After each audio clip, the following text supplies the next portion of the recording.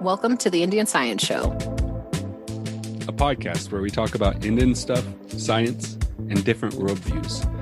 I'm Turtle. And I'm Annie. Thanks for joining us. Enjoy the show.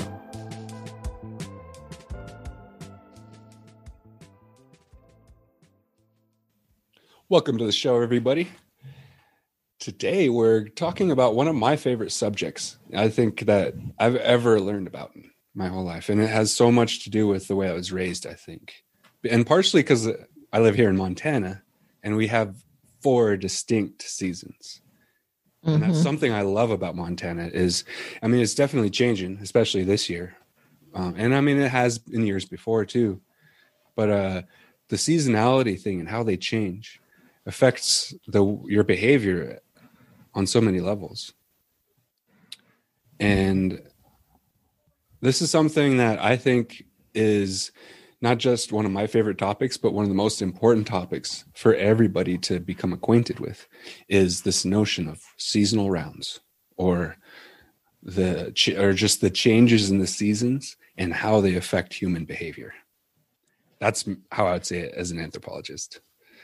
So that would be potentially some biocultural anthropology, how the biology or the ecology of our environment affects our cultures and how, and then vice versa, but also our bodies, how it affects our bodies. And I think more specifically, that's the anthropological part of it. Our version of biocultural is the more environmental, ecological, whereas anthropological biocultural is more related to human bodies and physiology and how our cultures have affected that. But they're so related. It's so related. And I think one of the most relatable ones is the seasonal, what do they call it? The seasonal blues? Is that what the term? I'm not sure if I'm getting that right. Yeah, like the winter blues. You know, you get a little bit more depressed in the winter. Yeah, I know that. I mean, I'll get sometimes if it's too sunny too many days in a row, I notice that I get depressed too. I wonder if I know, and I hear all the time vitamin D. I don't hear that much on the news or anything when people are talking about how to stay healthy, but vitamin D is so important. And here in northern latitudes, that's a huge problem. We don't get much sunlight for a big part of the year. And that's the main source of vitamin D, the best source. And there's so many different varieties of vitamin D that get synthesized in our skin that we can't really get from ingesting foods or vitamins and stuff. So got to get your sunlight. So even in the winter, if you can, go outside with your shirt off or like in your bathing suit, even if it's cold, you're still getting that sunlight directly on your skin. And that'll help a lot. Plus, there's a lot of cool science behind cold therapy. And the more popular one that's popped up in the recent years is Wim Hof method. You ever heard of that guy, Iceman? Oh, okay. Maybe no. Is that just where you like plunge yourself? Well, that's been popular, but he has a specific method that's involved breathing and cold therapy, and he's been able to do some amazing feats of just kind of physiological, almost impossibilities, or what we thought was impossible. And then he's also allowed himself to be subjected to a lot of scientific testing while he's done this stuff and proven that he could teach it to other people. And he's a fascinating dude, but he's gotten so popular that it's just become one of those. It's become a fad in some circles with women. But it's legit, man. It's legit, and it's science-backed stuff. And he's broken scientific barriers. He's helped, and it could also be his physiology too. But he's always claimed, no, it's not just me. I could teach this, and he did. He taught it to other people. Taught it. Anyways, before I go too far down that rabbit hole, let's get into the indigifact, which is something that I don't think I would know about this if I had never taken a college level astronomy class, because that's where it got drilled into my head. And what that is the reason for the seasons. So there's all the stories about what caused the seasons, where like there's all these mythologies and stuff and all of these different oral traditions.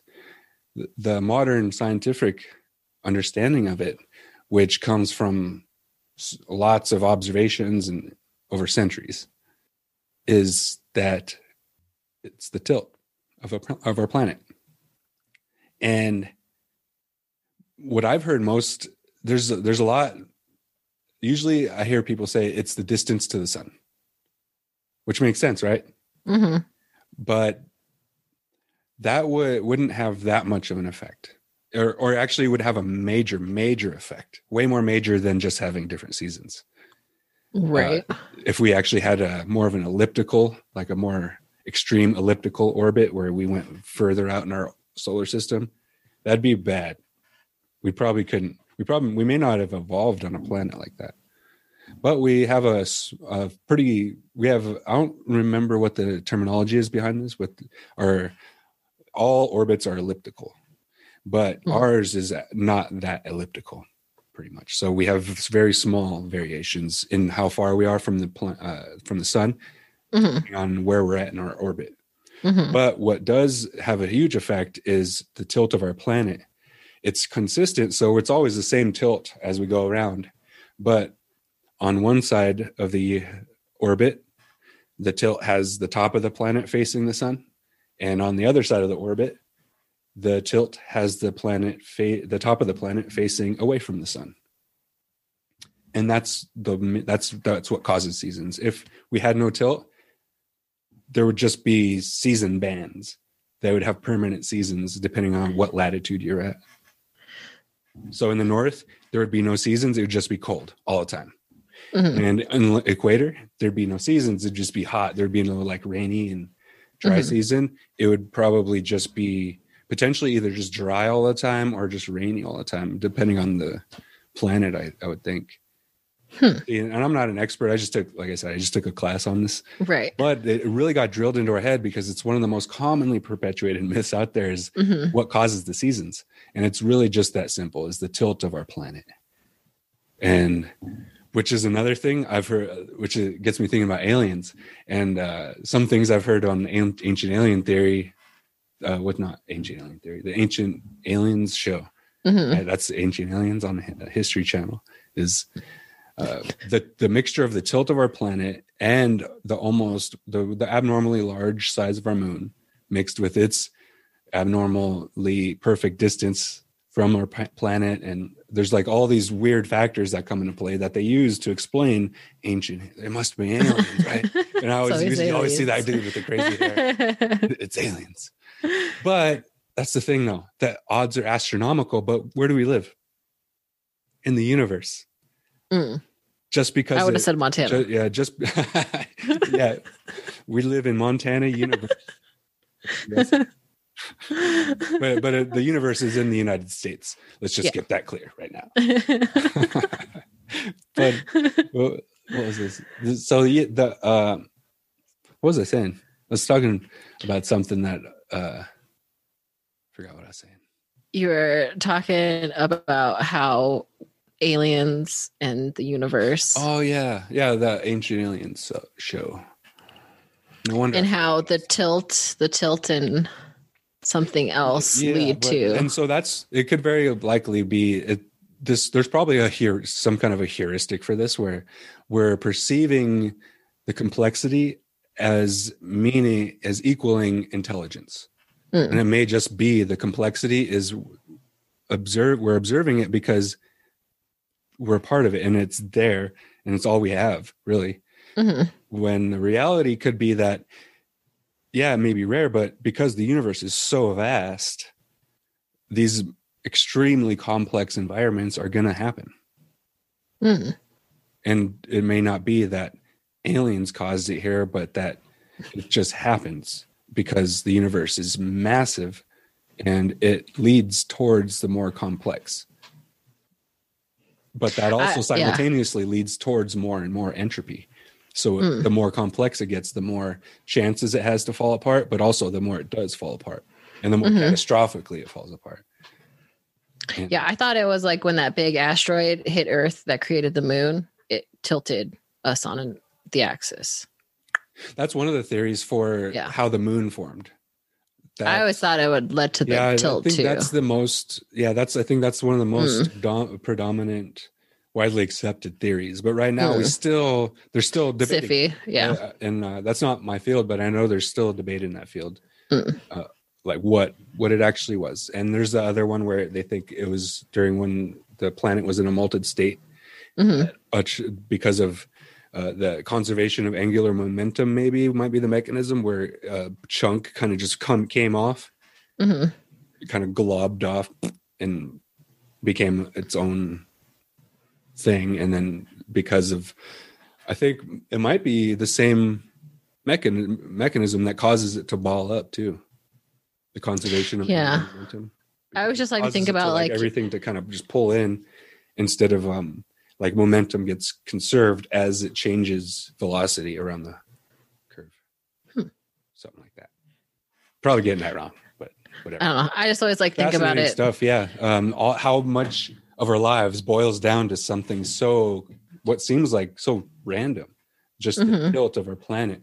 And even if it was off by a few degrees, then it changes too. Like there's this process called precession, where there's kind of like a wobble in or is that precession or parallax?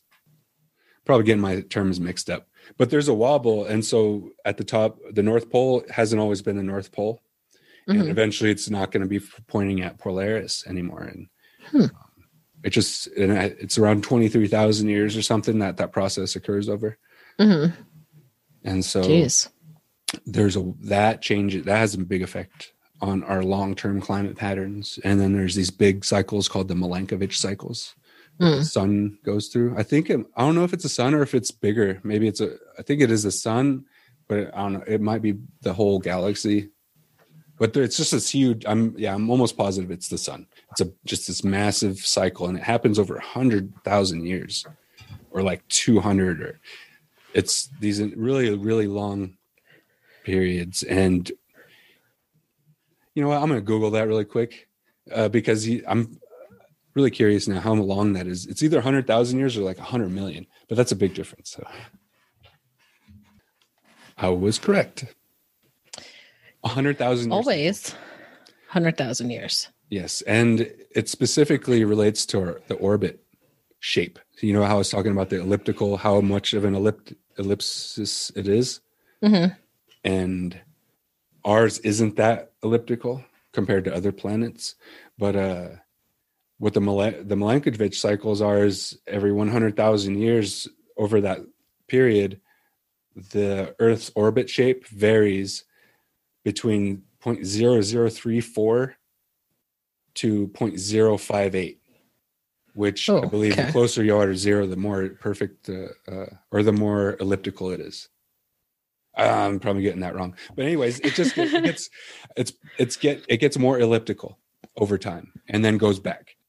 So it's elliptical and then goes back to more closer to a circle.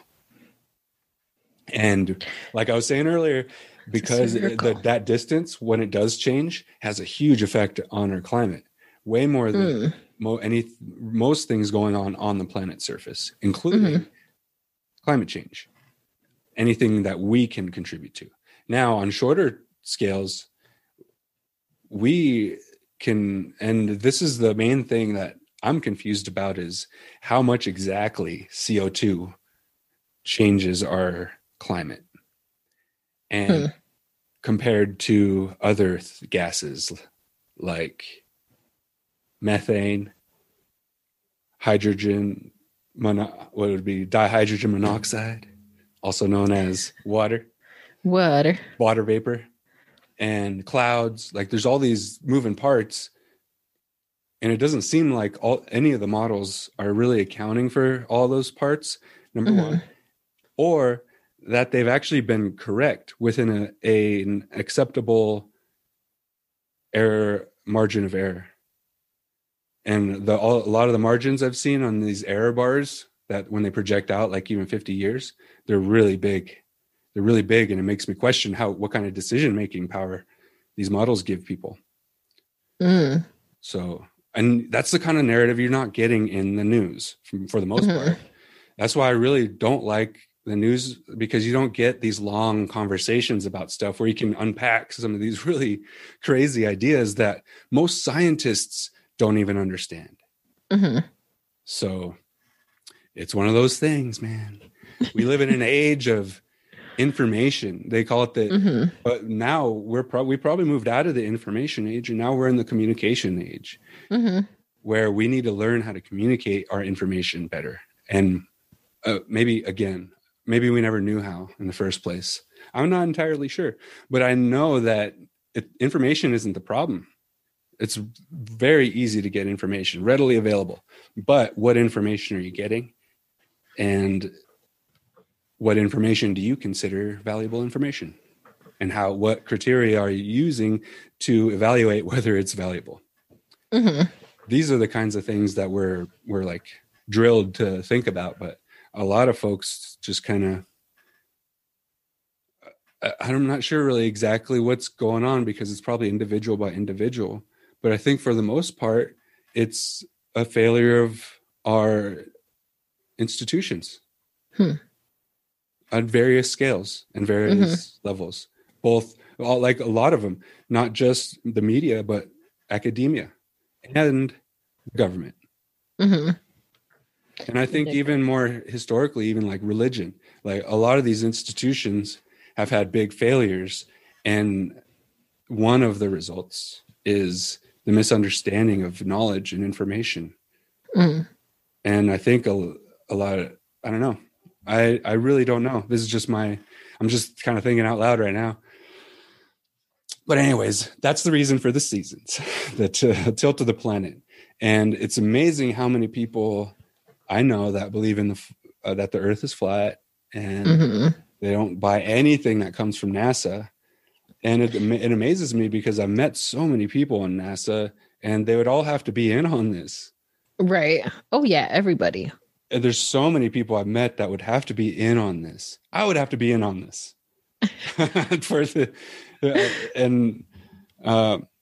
So let me just get it out there. I'm not a Illuminati, but I guess if I was Illuminati, I wouldn't say I would. You wouldn't say I'd that. probably say that, right? Anyways, the Earth is tilted. It's spherical, and the reason we have seasons is because different parts of the year we get different intensities of sunlight because of that tilt. So like in the north, right, in the summer, it's facing the sun, so we get direct sunlight. It still gets sun in the winter, especially here in Montana, right? We get sun, but it's at an angle. So it's more of the sunlight is just bouncing off our atmosphere into space.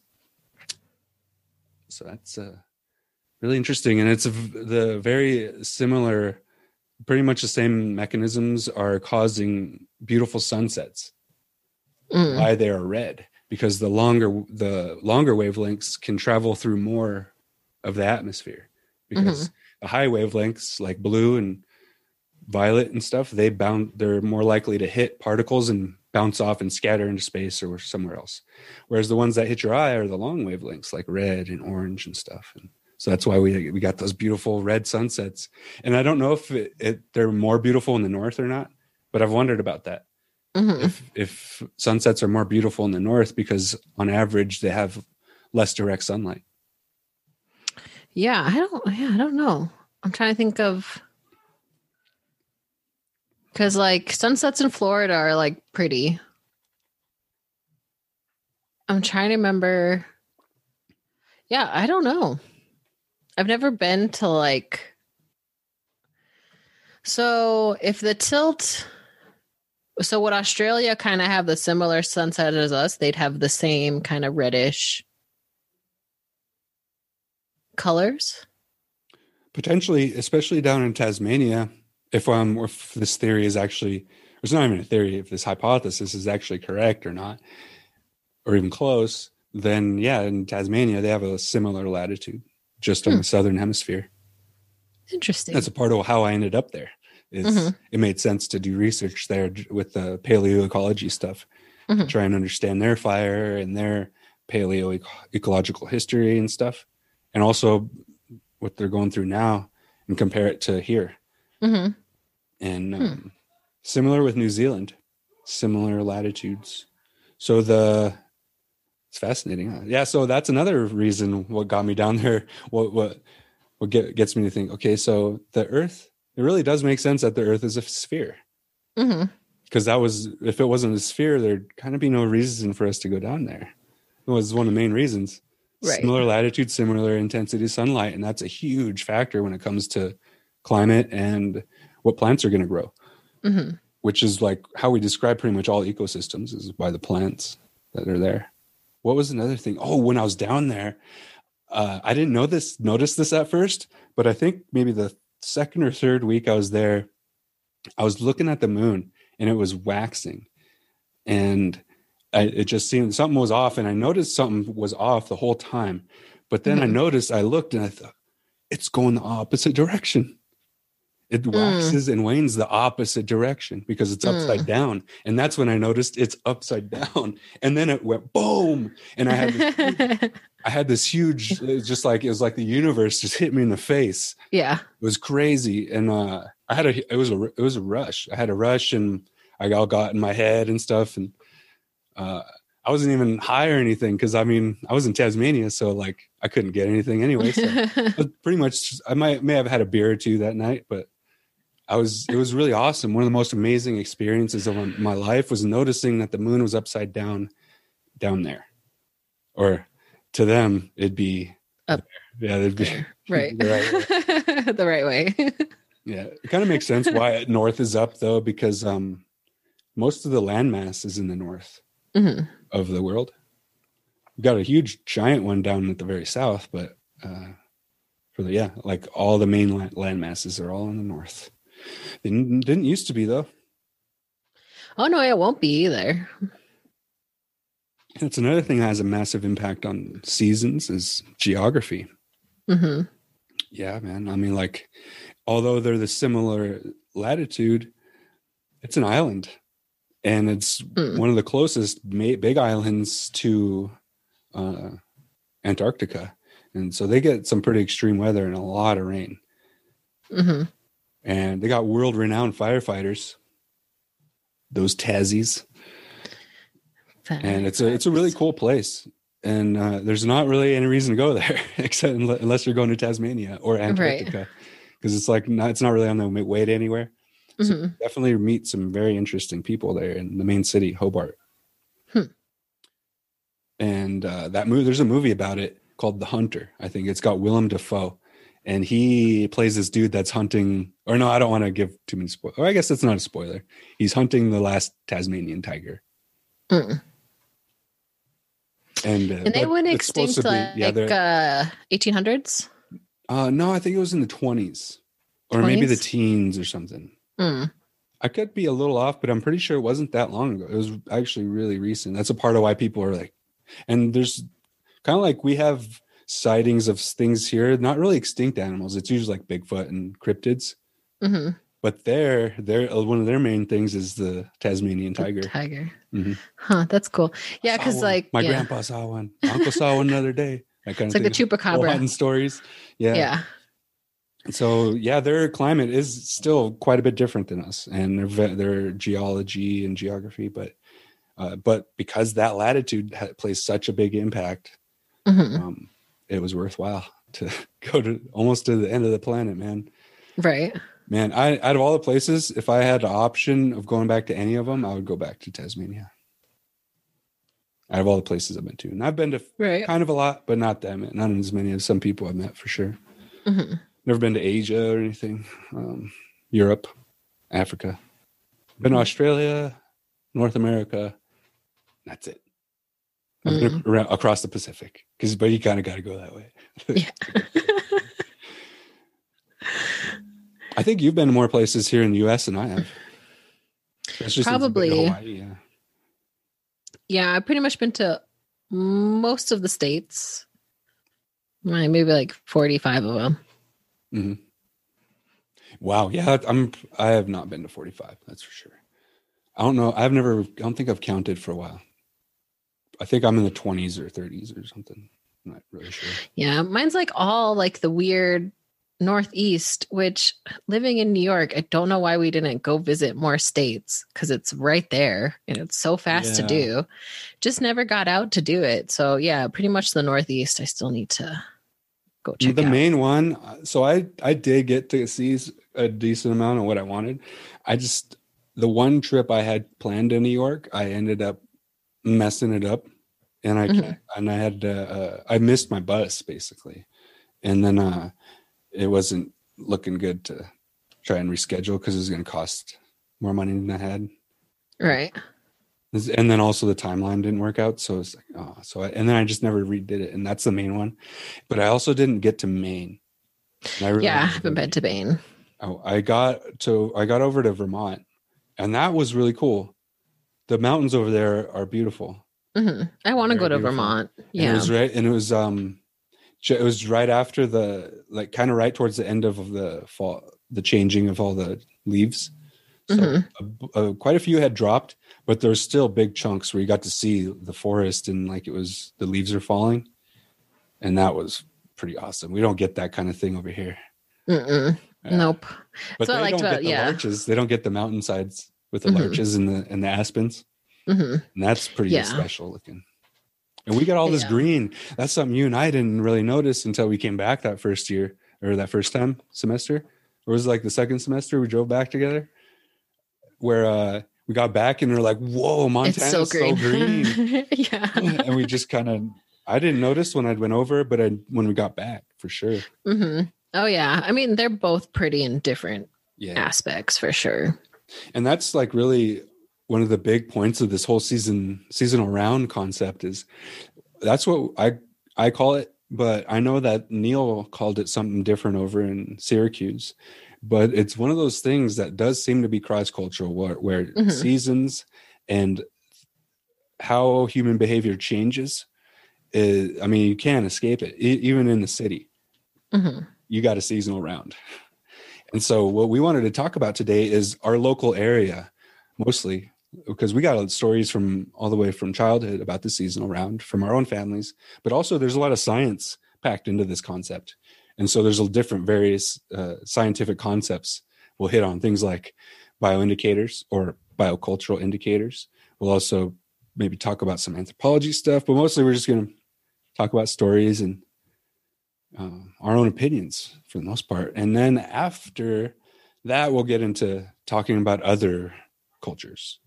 Even though we're not experts on that, we're definitely interested. Interested, for sure. I know you said that you grew up listening to stories from your uncle. Yeah, I think my family all understood the importance of being sure you have food in the winter. And I think being in Montana, a lot of our energy is put towards how we are going to survive in the winter. So whether it was foraging for food in the spring or the summer to make sure that you had that, or sometimes the fall, but mostly it was making sure spring and summer you collected as much as you could, dried as much as you could, hunting came in the fall. So then you wanted to make sure that everything was done. And I think you said it the best, that you can, what did you call it when you relax in the fall? So relax in the fall? I'm not sure. Was I just talking about it before the show or? Yeah. So you want to make sure that by spring and summer, you have enough food. So come fall and winter, you are prepared. Yeah.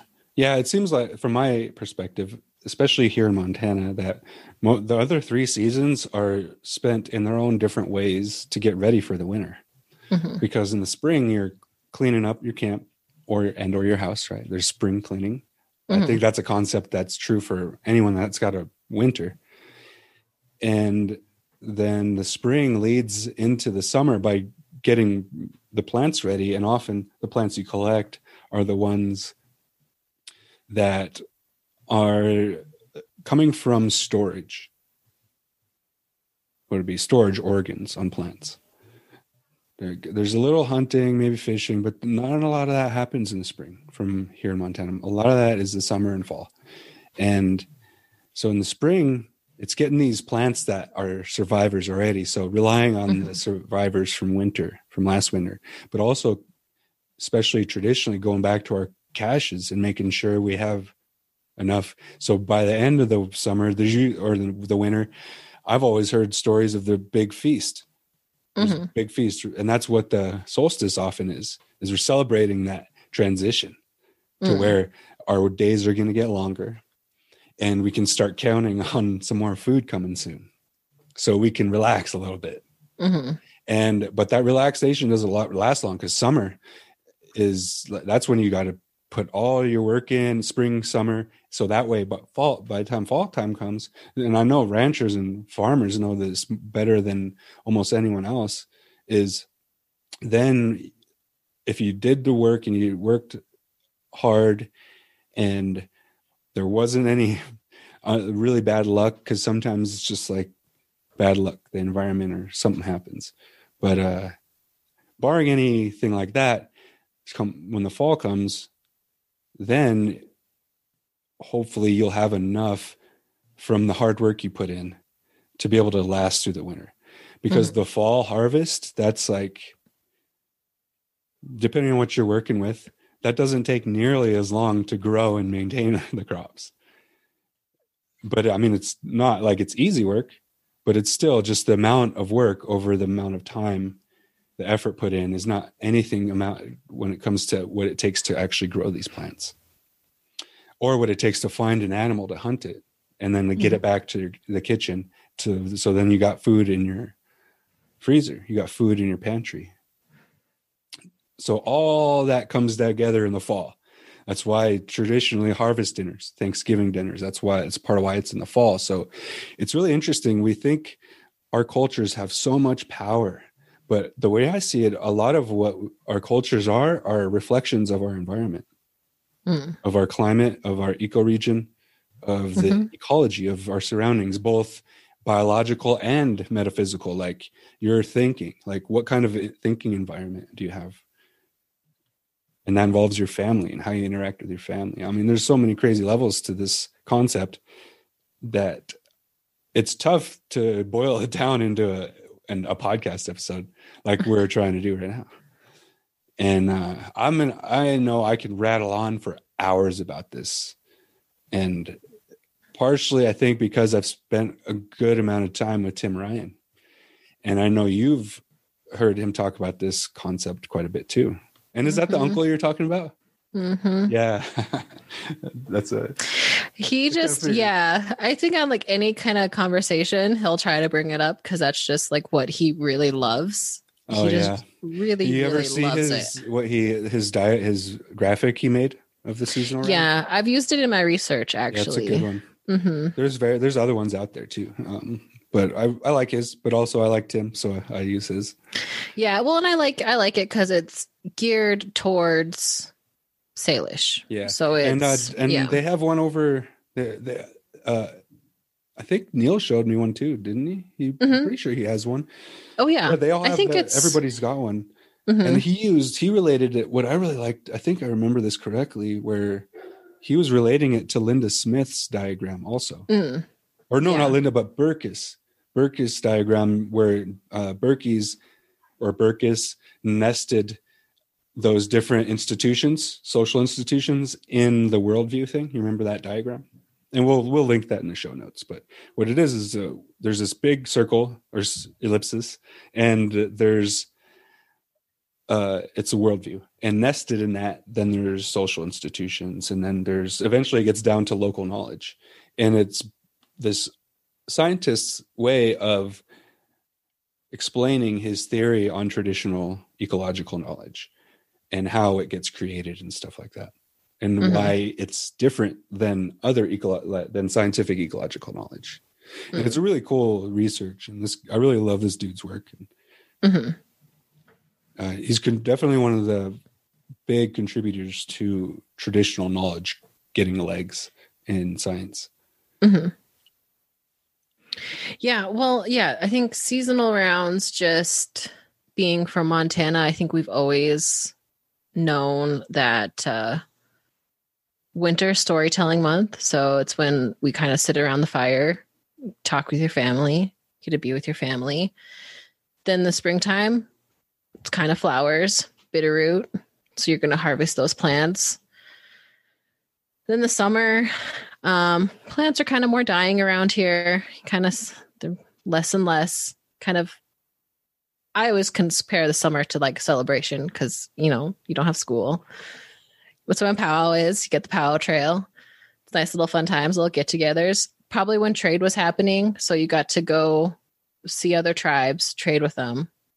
Then you get the fall. The fall is hunting. And it's like this is a circle. It just never ends. Mm-hmm. And what I liked about it was that excuse me. It was definitely, I liked it because it kind of combined us more as a family. Always go pick bitterroot together. There were always like really fun activities to be outside with your family. Because I think now we have grocery stores, we have Amazon. You could pretty much order food from around the world and it will be at your doorstep. So nowadays in modern times, it really does allow you to reconnect with your ancestors in a way that is healthy and connects you to earth, connects you to culture, connects you to spirituality, ceremonies. I think seasonal rounds incorporate a whole lot of aspects in traditional lives. It does. And like I said earlier, no one can really escape this concept. Even if you live in a big city, there's still an effect on your behavior, and there's certain ceremonies that go with it. And maybe modern folks wouldn't call them ceremonies, but traditions. Mm-hmm. Anything you're passing down from one thing to another that represents something, that symbolizes a meaning that's not completely explicit, right? It's not something that's just naturally a part of this thing, whatever it is, but it's a shared meaning. That's cultural, and that's totally ceremonial, man. That's a ceremony. And I guess maybe what makes ceremony a little more heavy of a word is often it's associated with seriousness. Mm-hmm. And that varies from community to community. Some people are really super serious about their ceremonies. Other people, not so much. And so this whole season round concept is going to be totally different depending on where you land on the globe. Mm-hmm.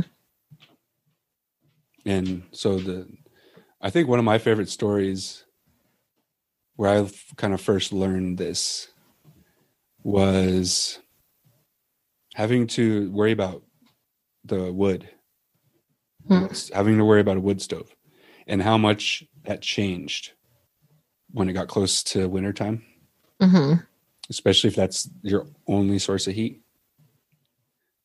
Then, I learned pretty young that I love chopping wood, but I hate stacking it. I really don't like stacking wood. I would probably stack the wood because I clearly remember one time I was standing by somebody when they were chopping wood and a piece flung out of the wood and stabbed me in the leg. And I was like, I think I'm just going to stack it. I'm going to be a stacker. It's so dangerous. Especially if you're not doing it right or like you're not being aware. Oh yeah. We were just like messing around. I was just like talking to them while they were doing it. I was like, okay, time to dip out. I'm going to just stack it. Yeah. Every swing, my shins are tingling. Not so much these days because it's just kind of second nature, but that's, I think, the most dangerous part about it, man, is you might whack your leg with the axe. Or like it'll bounce off and hit something. Like with you, either a piece of wood or the axe head comes flying off. Yeah. And so recently I've been experimenting around with different tools, and there's this one drill thing where you could just attach a drill, this big heavy duty drill bit that's kind of like a cone with grooves on it. And so it's supposed to like drive itself into the wood, and then it'll split it because of the way it's shaped. Okay. Yeah. And it just didn't work at all. I think maybe I just need a super powerful drill or something, but I bought a drill that seemed like I thought it was a powerful drill, but it hasn't worked so far on any of the logs I've tried. And so I figured, man, if I got to split it, like pre-split this, why not just chop? Might as well just chop it at that point. but it's I'm also is so my kids and my mom could do it because she's the one that found it, and that way you could do it one-handed with a drill, so she can make her own kindling if she needed to. Right, she could do it, or any of the kids could do it. Yeah, but we came down. I just finally showed him how to chop wood, and what I realized I only showed one, and then he's teaching the rest. No one taught me how to chop wood. I do not remember, and maybe someone did, and I forgot. But right, the way I remember learning is just going out and being really frustrated and mad that I had to chop wood. Yeah, and that I had to, and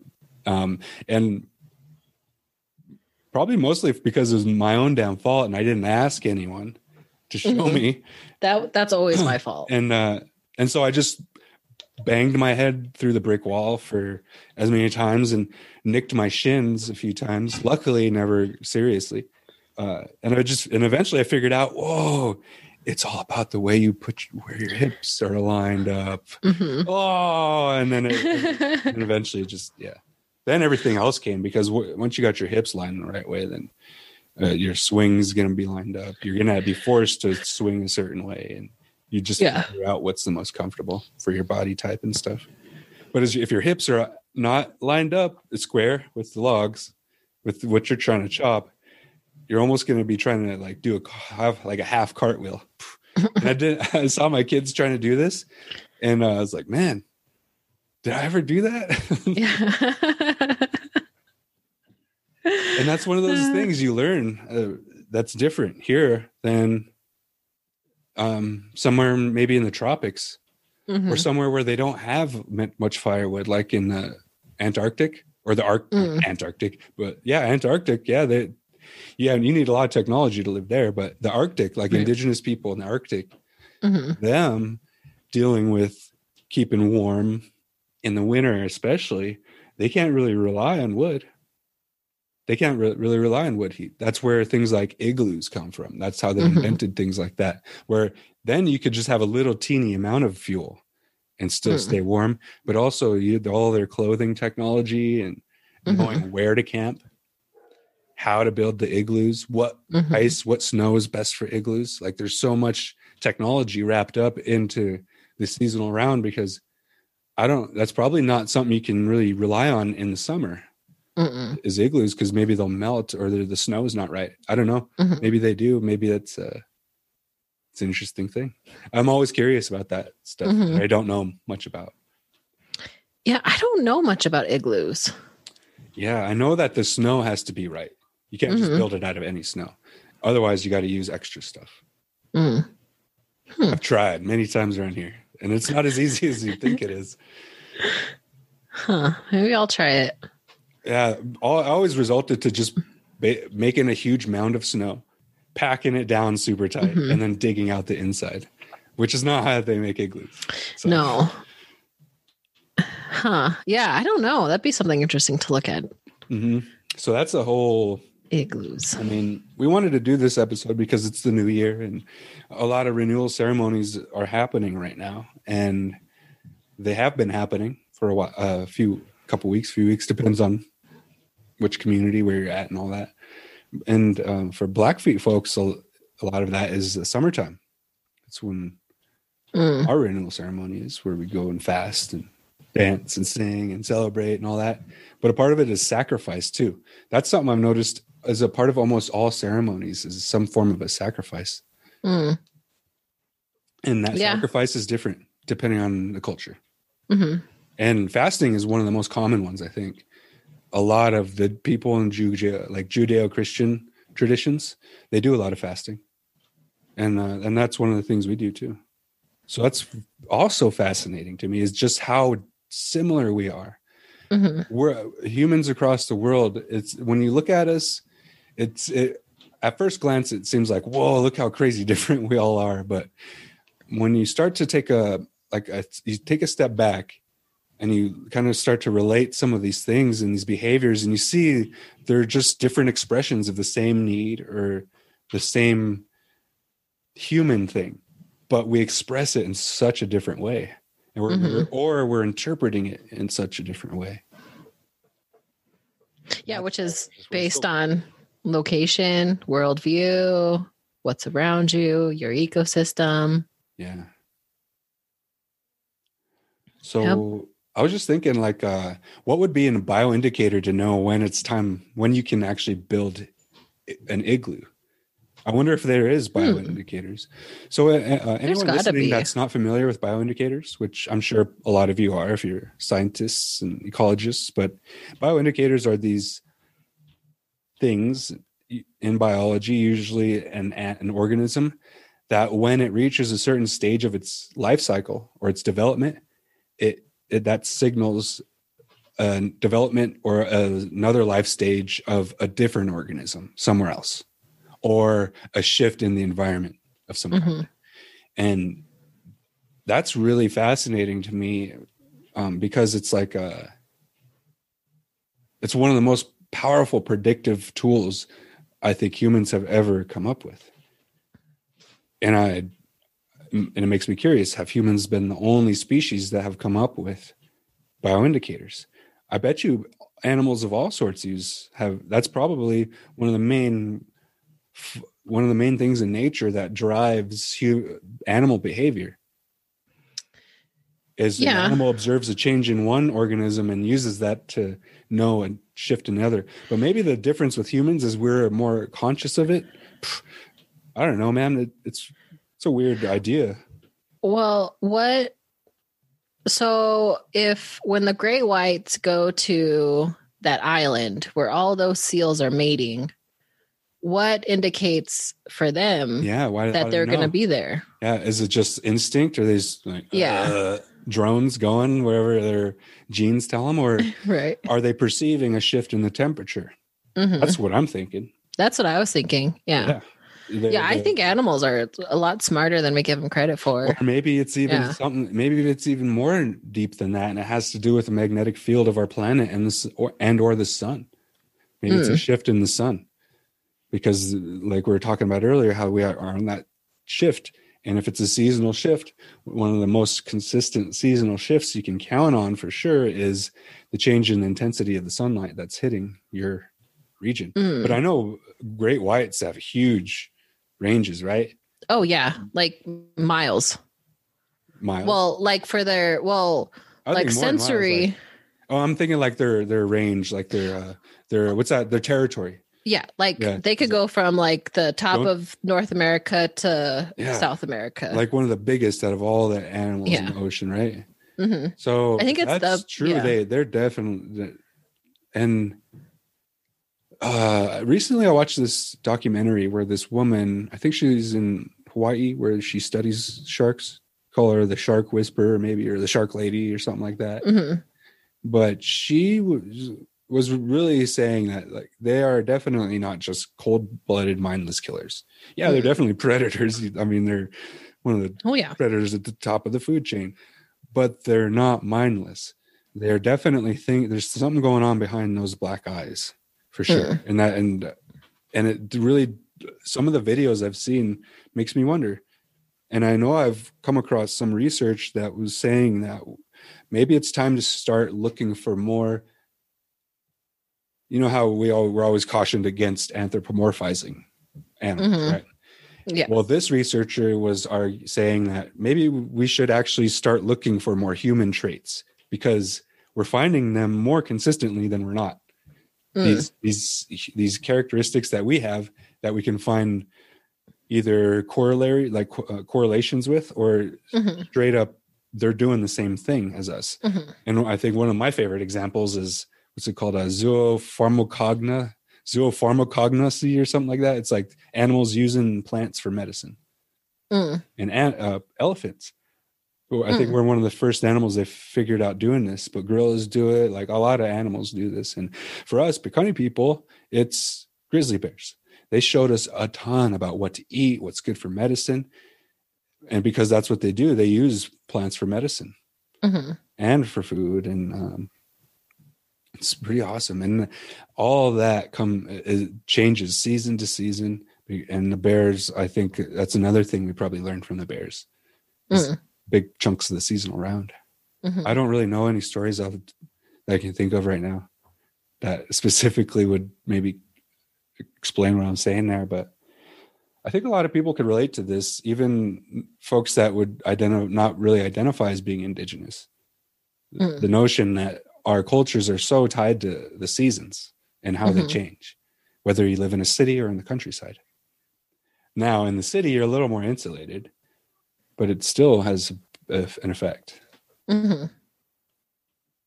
Now I'm wondering about bioindicators in the city. That's something I've been getting more and more interested in, is city ecology, the ecosystems that exist in cities with the animals and stuff, and the different food chains, and they're unique ecosystems that don't exist anywhere else except for in cities. And each one is slightly different, but they all have kind of similarities. But anyways, that's really interesting, because right now it's winter and we're both in our houses, there's a part of me that resists this a little bit, but typically this is a time where you're not doing anything, especially back in the old days when we didn't have central heating and we didn't have 4-wheel drive trucks. And Right. it's pretty tough to get around in the winter. Mm-hmm. So you had to prepare. You had to make sure you're in a good place in case a blizzard hits. But even till this day, we got all this technology. If you come and you try to live here in Montana and you're not prepared for the winters, you are going to have a rude awakening that could maybe cost you your life. It does every year almost. People freezing. Something happens. Often it's mechanical injuries, like in the summer, that you usually hear about, people falling off mountains and whatnot, but I mean, it does happen. And I think Canadians probably know this really well, because those long, desolate highways up there, that's dangerous in the winter, man. Highway 212, I don't like it because it's not plowed. So you're driving on like sheets of ice where half of it's the road, half of it's like a big chunk of ice. No. Mm-mm. And then they drive like the CP limit. I'm like, you got to drive slower. Drive slower in the winter. Yeah. It's I've always liked winter driving, especially if there's no tracks, like you're breaking new snow. Especially in the mountains, if you got into good 4-wheel drive truck with nice tires, you got your good 6-ply all terrain tires. And if you went all out, you got some studs and you got some chains, you got yourself prepared for it on the front and the back. No, I'm not that hardcore, but getting a good pair of 6-ply all weather or all terrain tires, that has made a huge difference to me here. Compared to just buying all-weather tires, those 6-plies, man, that makes a big difference. And I use them all year too. I just get two sets and I swap them out, and they last. It's lasts me a long time that way, and they work. Plus, I've driven across the country on them, even, which is a little odd, like to drive all the way across the country on highways with 6-ply tires. But they last and it works. It's a compromise. The gas mileage isn't the greatest, but at least I can go kind of sort of off road whenever I feel like it. And I don't have to switch my tires out every winter. I just keep the same. That's good. Yeah. So it's one of those things, modern seasonal round habits, not winter tires and that kind of stuff. My dad does that. My dad is all about our winter tires. He takes our cars in, gets us our winter tires.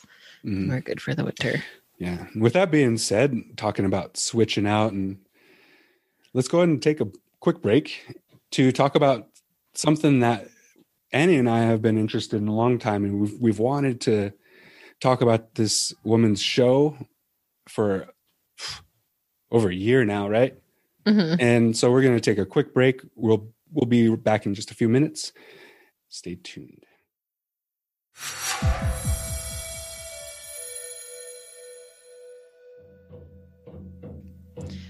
Hey everyone. So we're going to talk about one of, at least my podcast that I listen to kind of on a regular basis. Been a little crazy now, so haven't listened to the last episodes, but it was really important to me when I was kind of first listening to podcasts, because it was an Indigenous voice, especially Indigenous woman voice, that was really powerful, and it made you want to connect with food in a completely different way. It also made me very hungry. And so we figured it'd be a great way, after we just talked for a while, to give you a break and from the show and actually give you some munchies. Yeah, we'll see. I know I got the munchies when we started talking about it. Yeah. I was drinking my bone broth and I thought, man. And then we ended up talking about food for like 5 minutes and going down a rabbit hole just by saying, so how are we going to talk about this show? Mm-hmm. So the show is called Toasted Sister. Mm-hmm. And the host is Andy Murphy. And you can find her at toastedsisterpodcast.com. And we went ahead and reached out to her and asked if it was cool if we give her a shout out and promote her show on our show, because we really want to promote as many Native podcasts as we can. But really, we want to promote good quality content to our listeners. Mm-hmm. It's one of the coolest shows out there, I think. And for that reason, because food, man, I'm doing a lot of food sovereignty work right now. And so this is perfect timing for me and getting my love back for cooking. Mm-hmm. I just got a new cast iron skillet. My dad got an air fryer. And so I did completely different. We did the modernized way. But that's what I love about her, because it's really talking about how traditional Indigenous foodways were lost, found, redefined, and modernized over the last few hundred years. Yeah, and she interviews a lot of people too. Mm-hmm. And that's something I really like about her show, and something I'd like to do more on this show. And so whenever I hear people interview folks a lot, I always appreciate it, and just to hear different people's perspectives.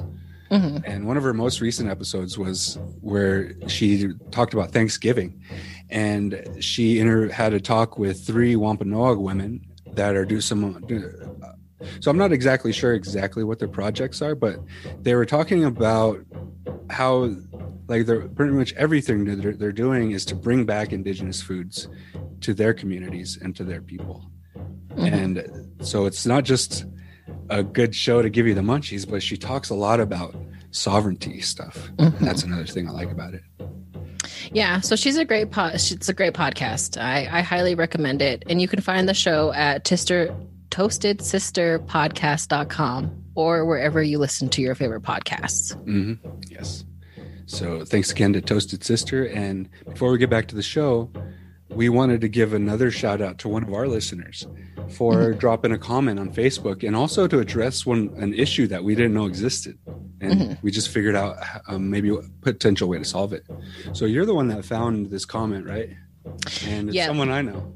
Yep, we both know. So, and I don't think we need to say his whole name, but thank you, George. Thank you, George, for leaving us a comment, even though it is a public comment, right? But thanks for listening. We really appreciate your feedback. And he said, I listened to the whole 2 hours, 17 minutes, plus played some parts over again because my mind wanders and I miss things. Very enjoyable show. I tried to leave a comment on the website, but the links kept taking me around in circles and no place to write the comment or rate the show. I had to quit that because it was making me dizzy. Sorry, George. Oh, man. Yeah, so we apologize for that, George. And we were talking about it and we figured, you know what? Maybe it's because the link that we have on our show notes brings you to iTunes. So we always have a link to give us a review on iTunes at the end of our show notes, but the only reason for that is iTunes ratings are the ones that matter most to Google and stuff like that. But what we were thinking is we can, from now on, we're going to put that and we'll say, this is the iTunes link, but we'll also put other places where you can go and leave a review or drop a comment for us. So hopefully that'll solve that for the future for anyone else that gets brought in circles, which is really interesting because we're talking a lot about circles this episode. Yeah, so sorry about the circles. Sorry about the circles. That's just one more, but this one we're going to try and get rid of. And there was something else that you wanted to bring up. We're going to save that for the end of the show. Yep. So thank you for George for dropping that comment. And thank you, Andy Murphy, for hosting this awesome show. Again, check her out at toastedsisterpodcast.com or any of the places you download your podcast at. So with that, Now back to your regularly scheduled episode. yeah, to the regular scheduled programming.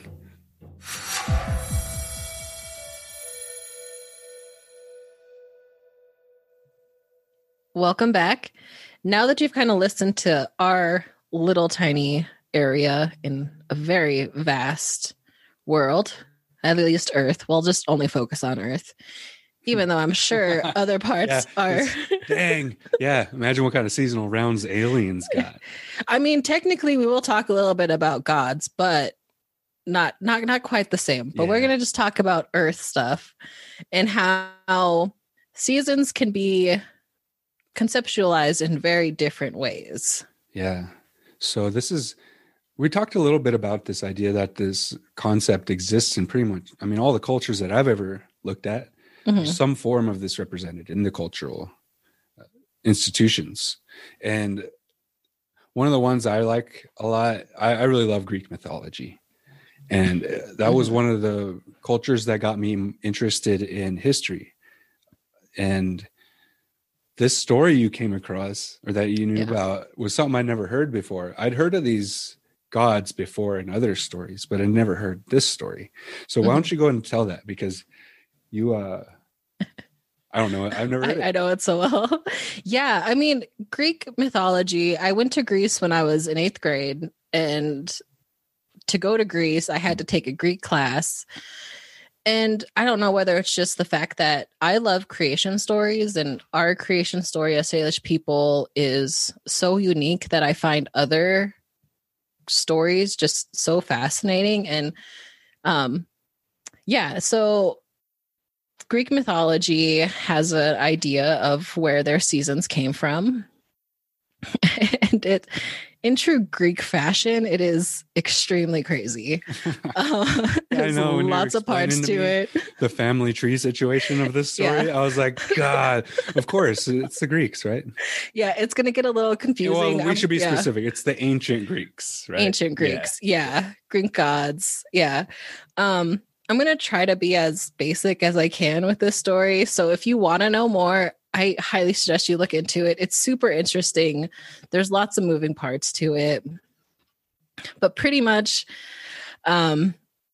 Zeus and Demeter, who are gods and goddesses that were, whose parents were Rhea and Kronos, which were the Titans. So they had all these gods and goddesses for sons and daughters, and Hades was one of them. So Demeter and Zeus had a daughter named Persephone. And Persephone is, she was said to be extremely beautiful, like most goddesses were. And so Hades got hanging around and, god of the underworld. I like the way you say that. So Hades started hanging around. Started noticing how beautiful Persephone was. And him and Zeus kind of came up with this idea that Hades wanted Persephone to be his wife. And so this kind of part changes, but she was in this field. And so somehow one of the stories I heard was like, it was this big flower that ended up blooming. And so she went to pick the flower. And when she went to pick it, the earth opened up and Hades came out with his gold chariot and picked her up and took her to the underworld. So not the greatest of starts. So Demeter, he kidnapped her. He kidnapped her. Yep. I think he said like abducted. Yeah. Yeah. And so most good Greek stories start with an abduction, right? A little bit murder or abduction, something always fun happens. Yeah. And so Demeter, who is Persephone's mom, who is also the goddess of agriculture. And so I heard, this date varies, but I heard 9 days, was wandering around. And finally, her other brother, Helios, was like, hey, Hades took her down to the underworld. So then she left Olympus, spent the next year roaming around. And within that year, a great famine happened because she wasn't able to produce the fruit, which was her goddess powers. So Zeus was like, okay, we got to figure this out. How can we make it happy so you can start producing fruit again so people aren't dying? And as Persephone was going to come back up to out of the underworld, Hades offered her a pomegranate. Now, the pomegranate, I heard many stories as well, whether it was a sign of marriage or fertility. Another one is that if you can't eat anything in the underworld. And so if you eat something under there, you're tied to the underworld. And so she ended up eating pomegranate seeds, 6 pomegranate seeds. And so when she went up, they came up with this conflict of like, well, if she's tied to the underworld, how can she have both? And so what ended up happening, they all agreed, and she would spend 6 months above with her mom, Demeter. Then she would spend 6 months below with her husband, Zeus. So when she was up with her mom, she was kind of like the goddess of spring. And then when she was the 6 months below, she was the goddess of the underworld. So it was kind of like winter and fall and winter were Demeter's sad months. So she wasn't able to produce any fruit. So it was fall and winter. And then spring and summer, she was happy again because Persephone was back. And so they were able to have those fruits. Okay, so it's all on the whims of some goddess. Emotional whims of a goddess is why. Emotional whims. Yep. And the weird kidnapping of an uncle. Yeah, the emotional fluctuations maybe is a better, more appropriate terminology, more descriptive. So let me get this right. Persephone is Demeter and Zeus's daughter. Mm-hmm. And Demeter is Zeus's wife and Zeus is her husband. Wait, Demeter and Zeus are married?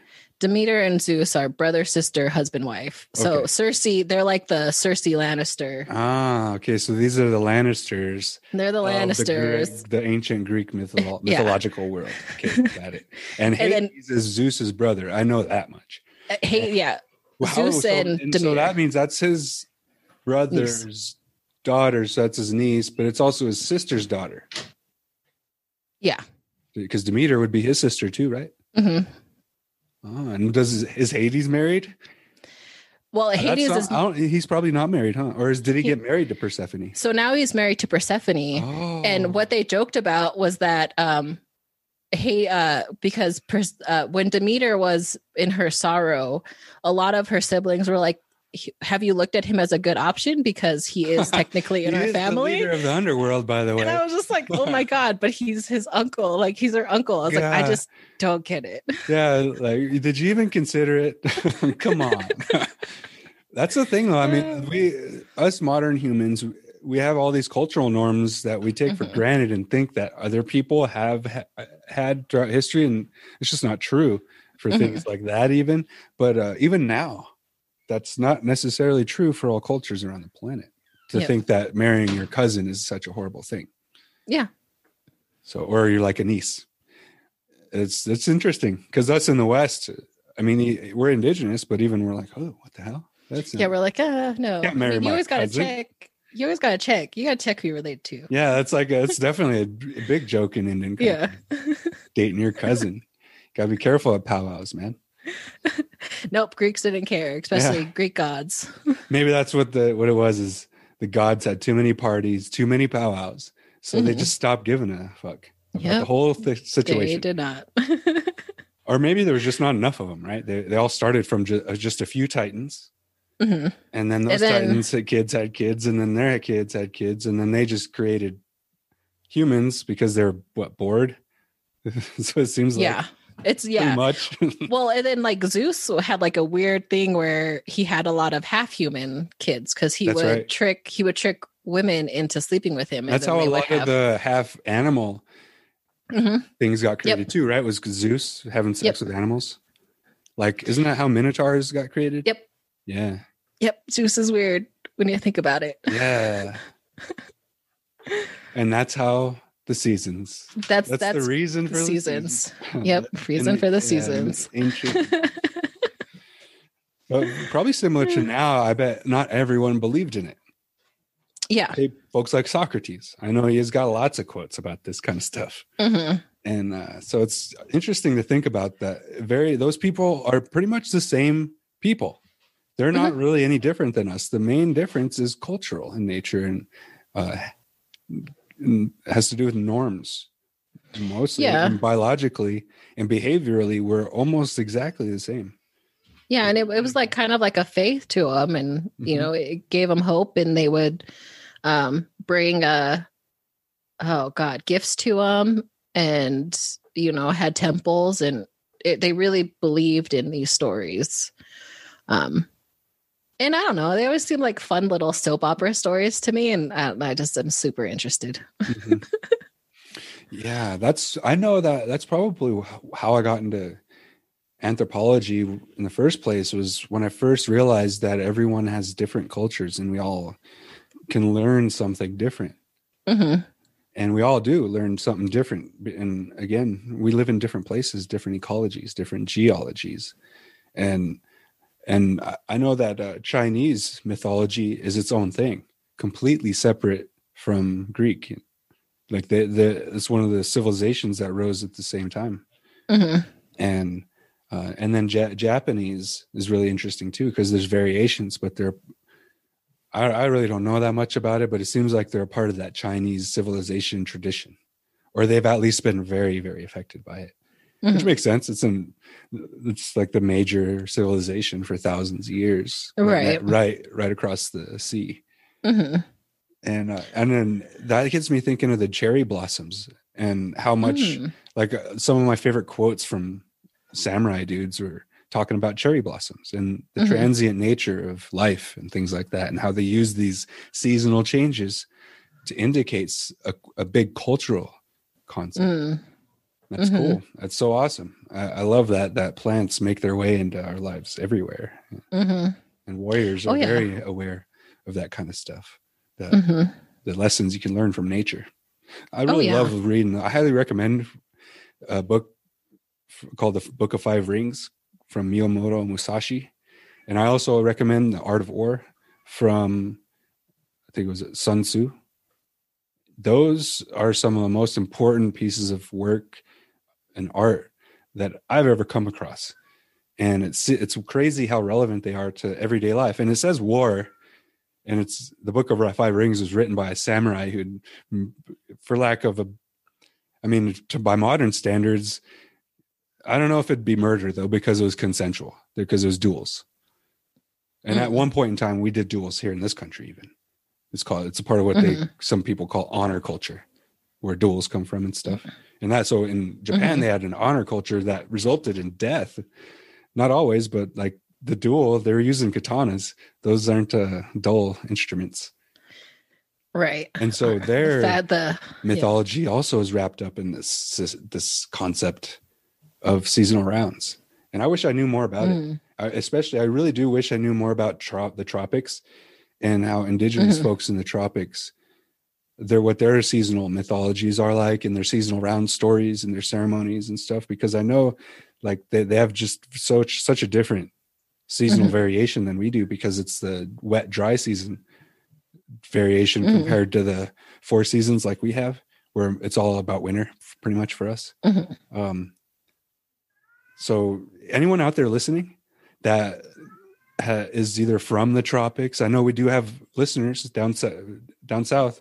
So anyone that has stories or has any insights or would like to share anything about your seasonal round from your part of the world, we'd love to hear it. So you can leave us comments, or you can send us an email at indinscienceshow@gmail.com, or go on our Facebook or wherever. Leave us a message. Yep. We're trying to be better. Yeah. We're getting really, there. We usually always eventually get to them. Yeah, even sorry. If it's a year later. We're trying. But we're slowly getting better. In time. It might take us 20 years, time. But eventually we'll get there. We'll get back to your message. And anywhere even not just the tropics, but the Arctic, even people, anywhere. Anyone's in the Antarctic listening, that's a crazy seasonal round, I bet. Like what kind of all the crazy habit changes you have to do depending on the season there at McMurdo Station. I can only imagine. There's probably documentaries about that kind of stuff. So yeah, I'm curious. Any story, just share it with us. I'm super interested.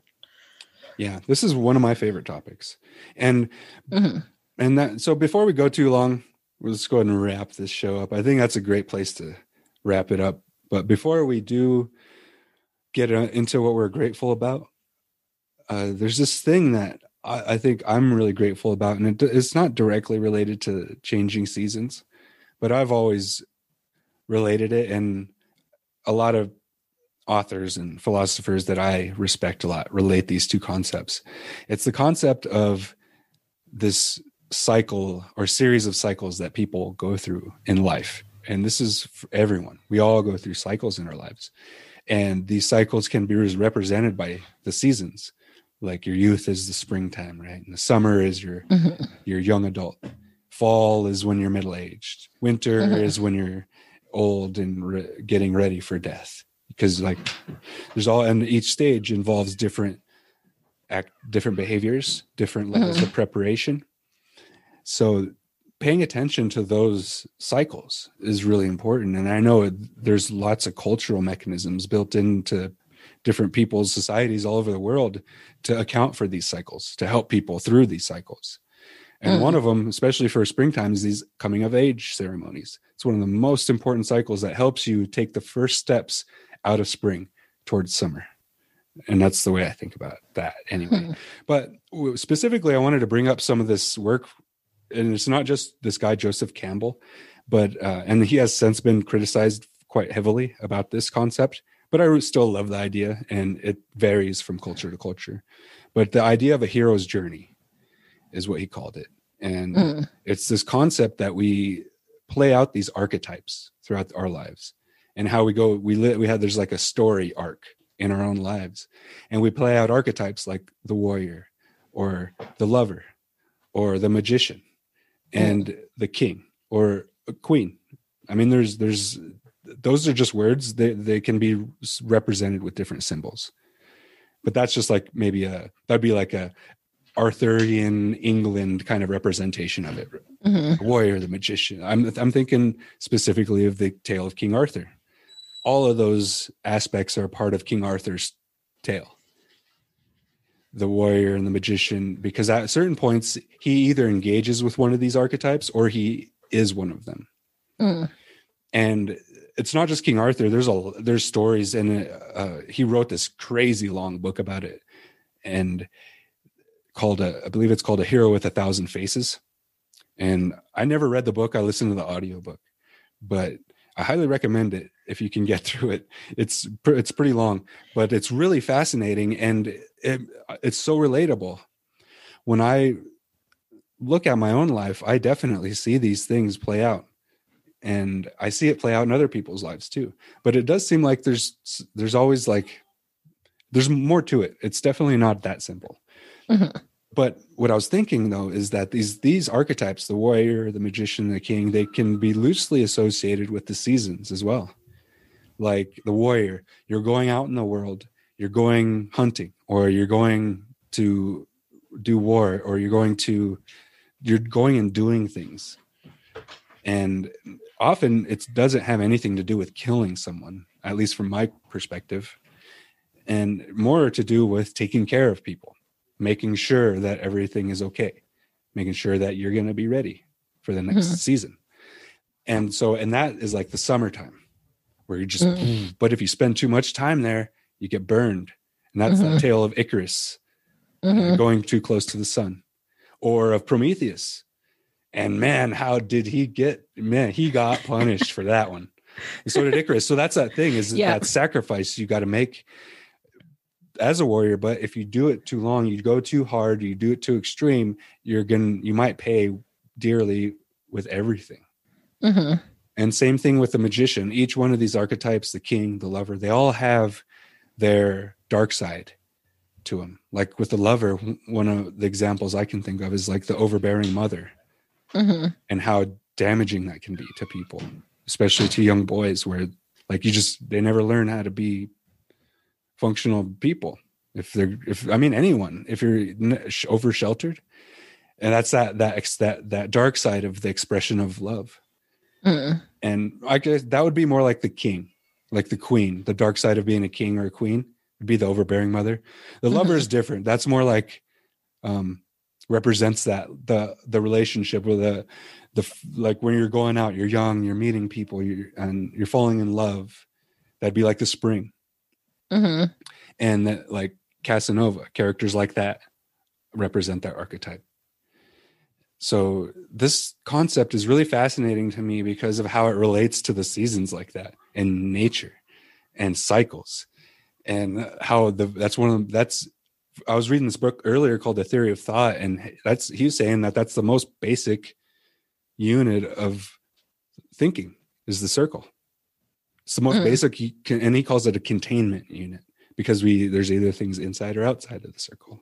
It's one of the most basic units of organization of how humans think.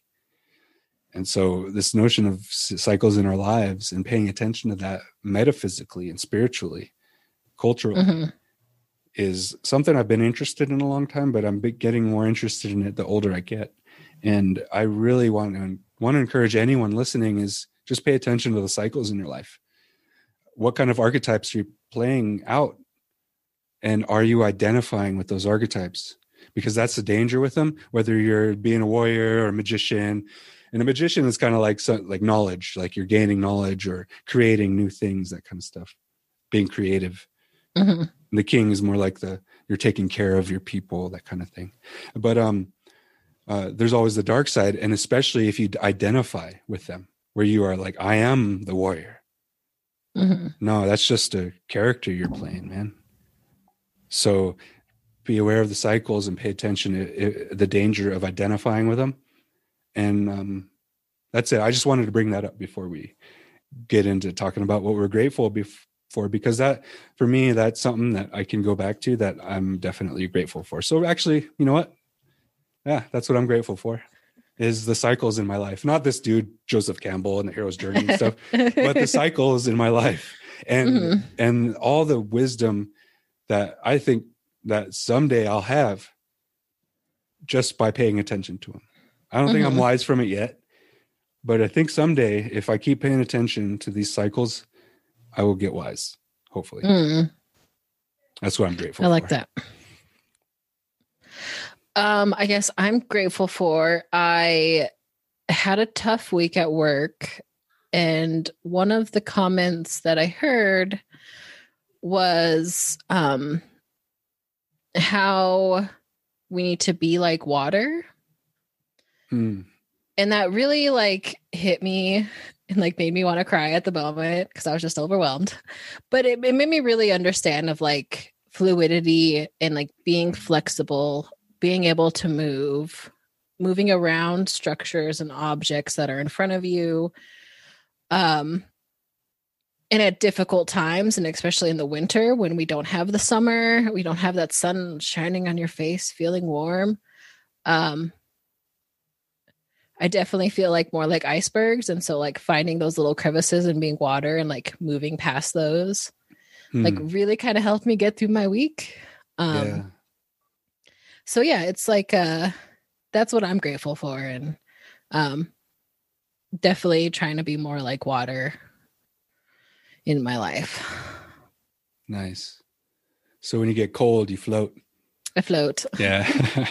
That's cool. So when you said icebergs, it made me think all the stuff that's under the surface. Slow down and explore all of that. Yep. Because you're a lot deeper than what you think most of the time. Most of the time. Yeah. And I don't think we give ourselves enough credit.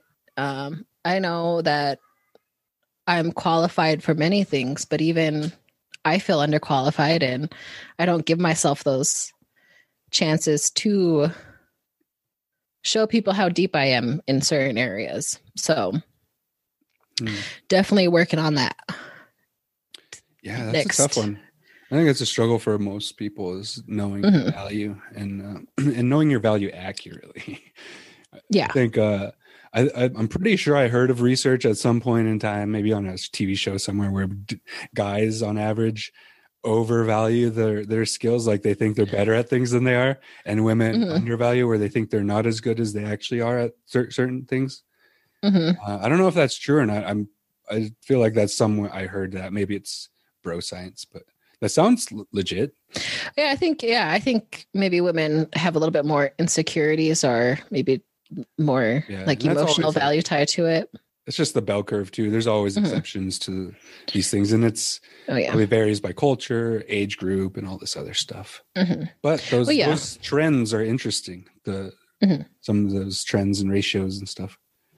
Oh yeah. Well, I think there's more like women in the field that I'm in now. And so it's nice seeing other women step up and like be leaders in areas that were maybe more male dominated.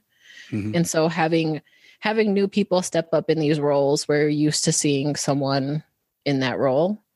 I don't know. It's just been really great. I work with some really strong women, and I don't know. I think that having a diverse platform is always great. Yeah. Unless it's costing like the quality of the ideas. I think if someone has good ideas, they got good ideas. There's something that Jordan Peterson said that really struck me. He said, anyone with any sense would only want the maximum amount of potential to be in the workforce, which means like, why wouldn't you want as many women as possible? Right. What he's talking about there is, because often he says that when he's being criticized about his views on gender and whether or not he thinks women should be in the workplace. He's like, no, that's not it at all. I think that was one of the greatest things that's ever happened to humans. It's led to the flourishing of technology that we've seen and all this other stuff, all these other fields. And it was when women entered the workforce. So that is because good ideas, ideas basically doubled, right? The amount of the access to good ideas and different ideas. So that is, I don't know if there's any way to really stress how valuable that is.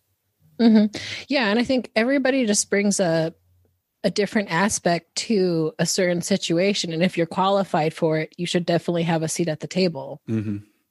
Yeah, definitely. And that's the hard part, is finding qualified people.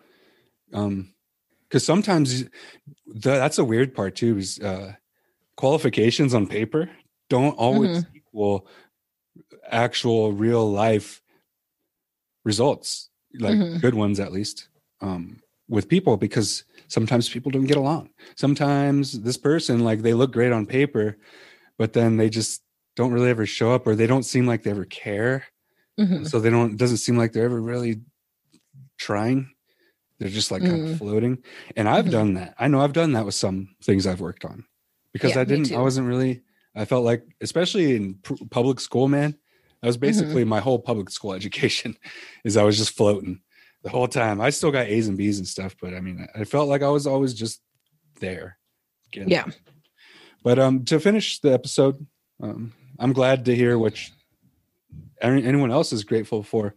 So I know a lot of my gratitude comes from the seasons. And I wanted to just remind everyone of that message that you just said a little bit ago about send us your stories. Any stories you're willing to share about the seasons. That would be awesome and a blessing to both of us. And I know we both appreciate it. Yep. There have been a few people that send me the stories, and man, it's just so interesting. And I just love hearing different perspectives, different worlds. I think we get so enveloped in our little tiny area that I always forget how big the world is and how different and unique every story is. Yeah, I know. And there's people say that saying, it's a small world, man. And I've never really bought that. I was like, oh, I don't know, man. The more I look at it, the bigger it seems to get. Oh gosh. I think maybe because I'm a scientist too. And it's like, the more you learn, you don't know. It's pretty cool how that works. But thanks for joining us, everybody. That was a fun one. Not too long, but perfect. It was a good one. It was a good one. Thanks for joining us, everyone. If you like the episode, make sure you go to our iTunes page and you leave us a review. Yes. Give us a like. Yes, and 5 stars. 5 stars. Just because you want to. If you don't like iTunes, you can also follow us on our social media pages. Oh yeah, and you can drop a comment or leave a review on there too. Yep. And we also have a website. Yes. We do. And it's a really cool one called indianscienceshow.wordpress.com. But if you'd like to just access our site directly from the place that hosts it, it's the same thing, but indianscienceshow.podiant.co. We would love to hear from you guys. Yeah. And Indian Science Show is spelled NDNSCIENCESHOW.wordpress.com. Thank you for lending us your ears, and now you should go use your fingers and your eyes to go leave us a review. Yes.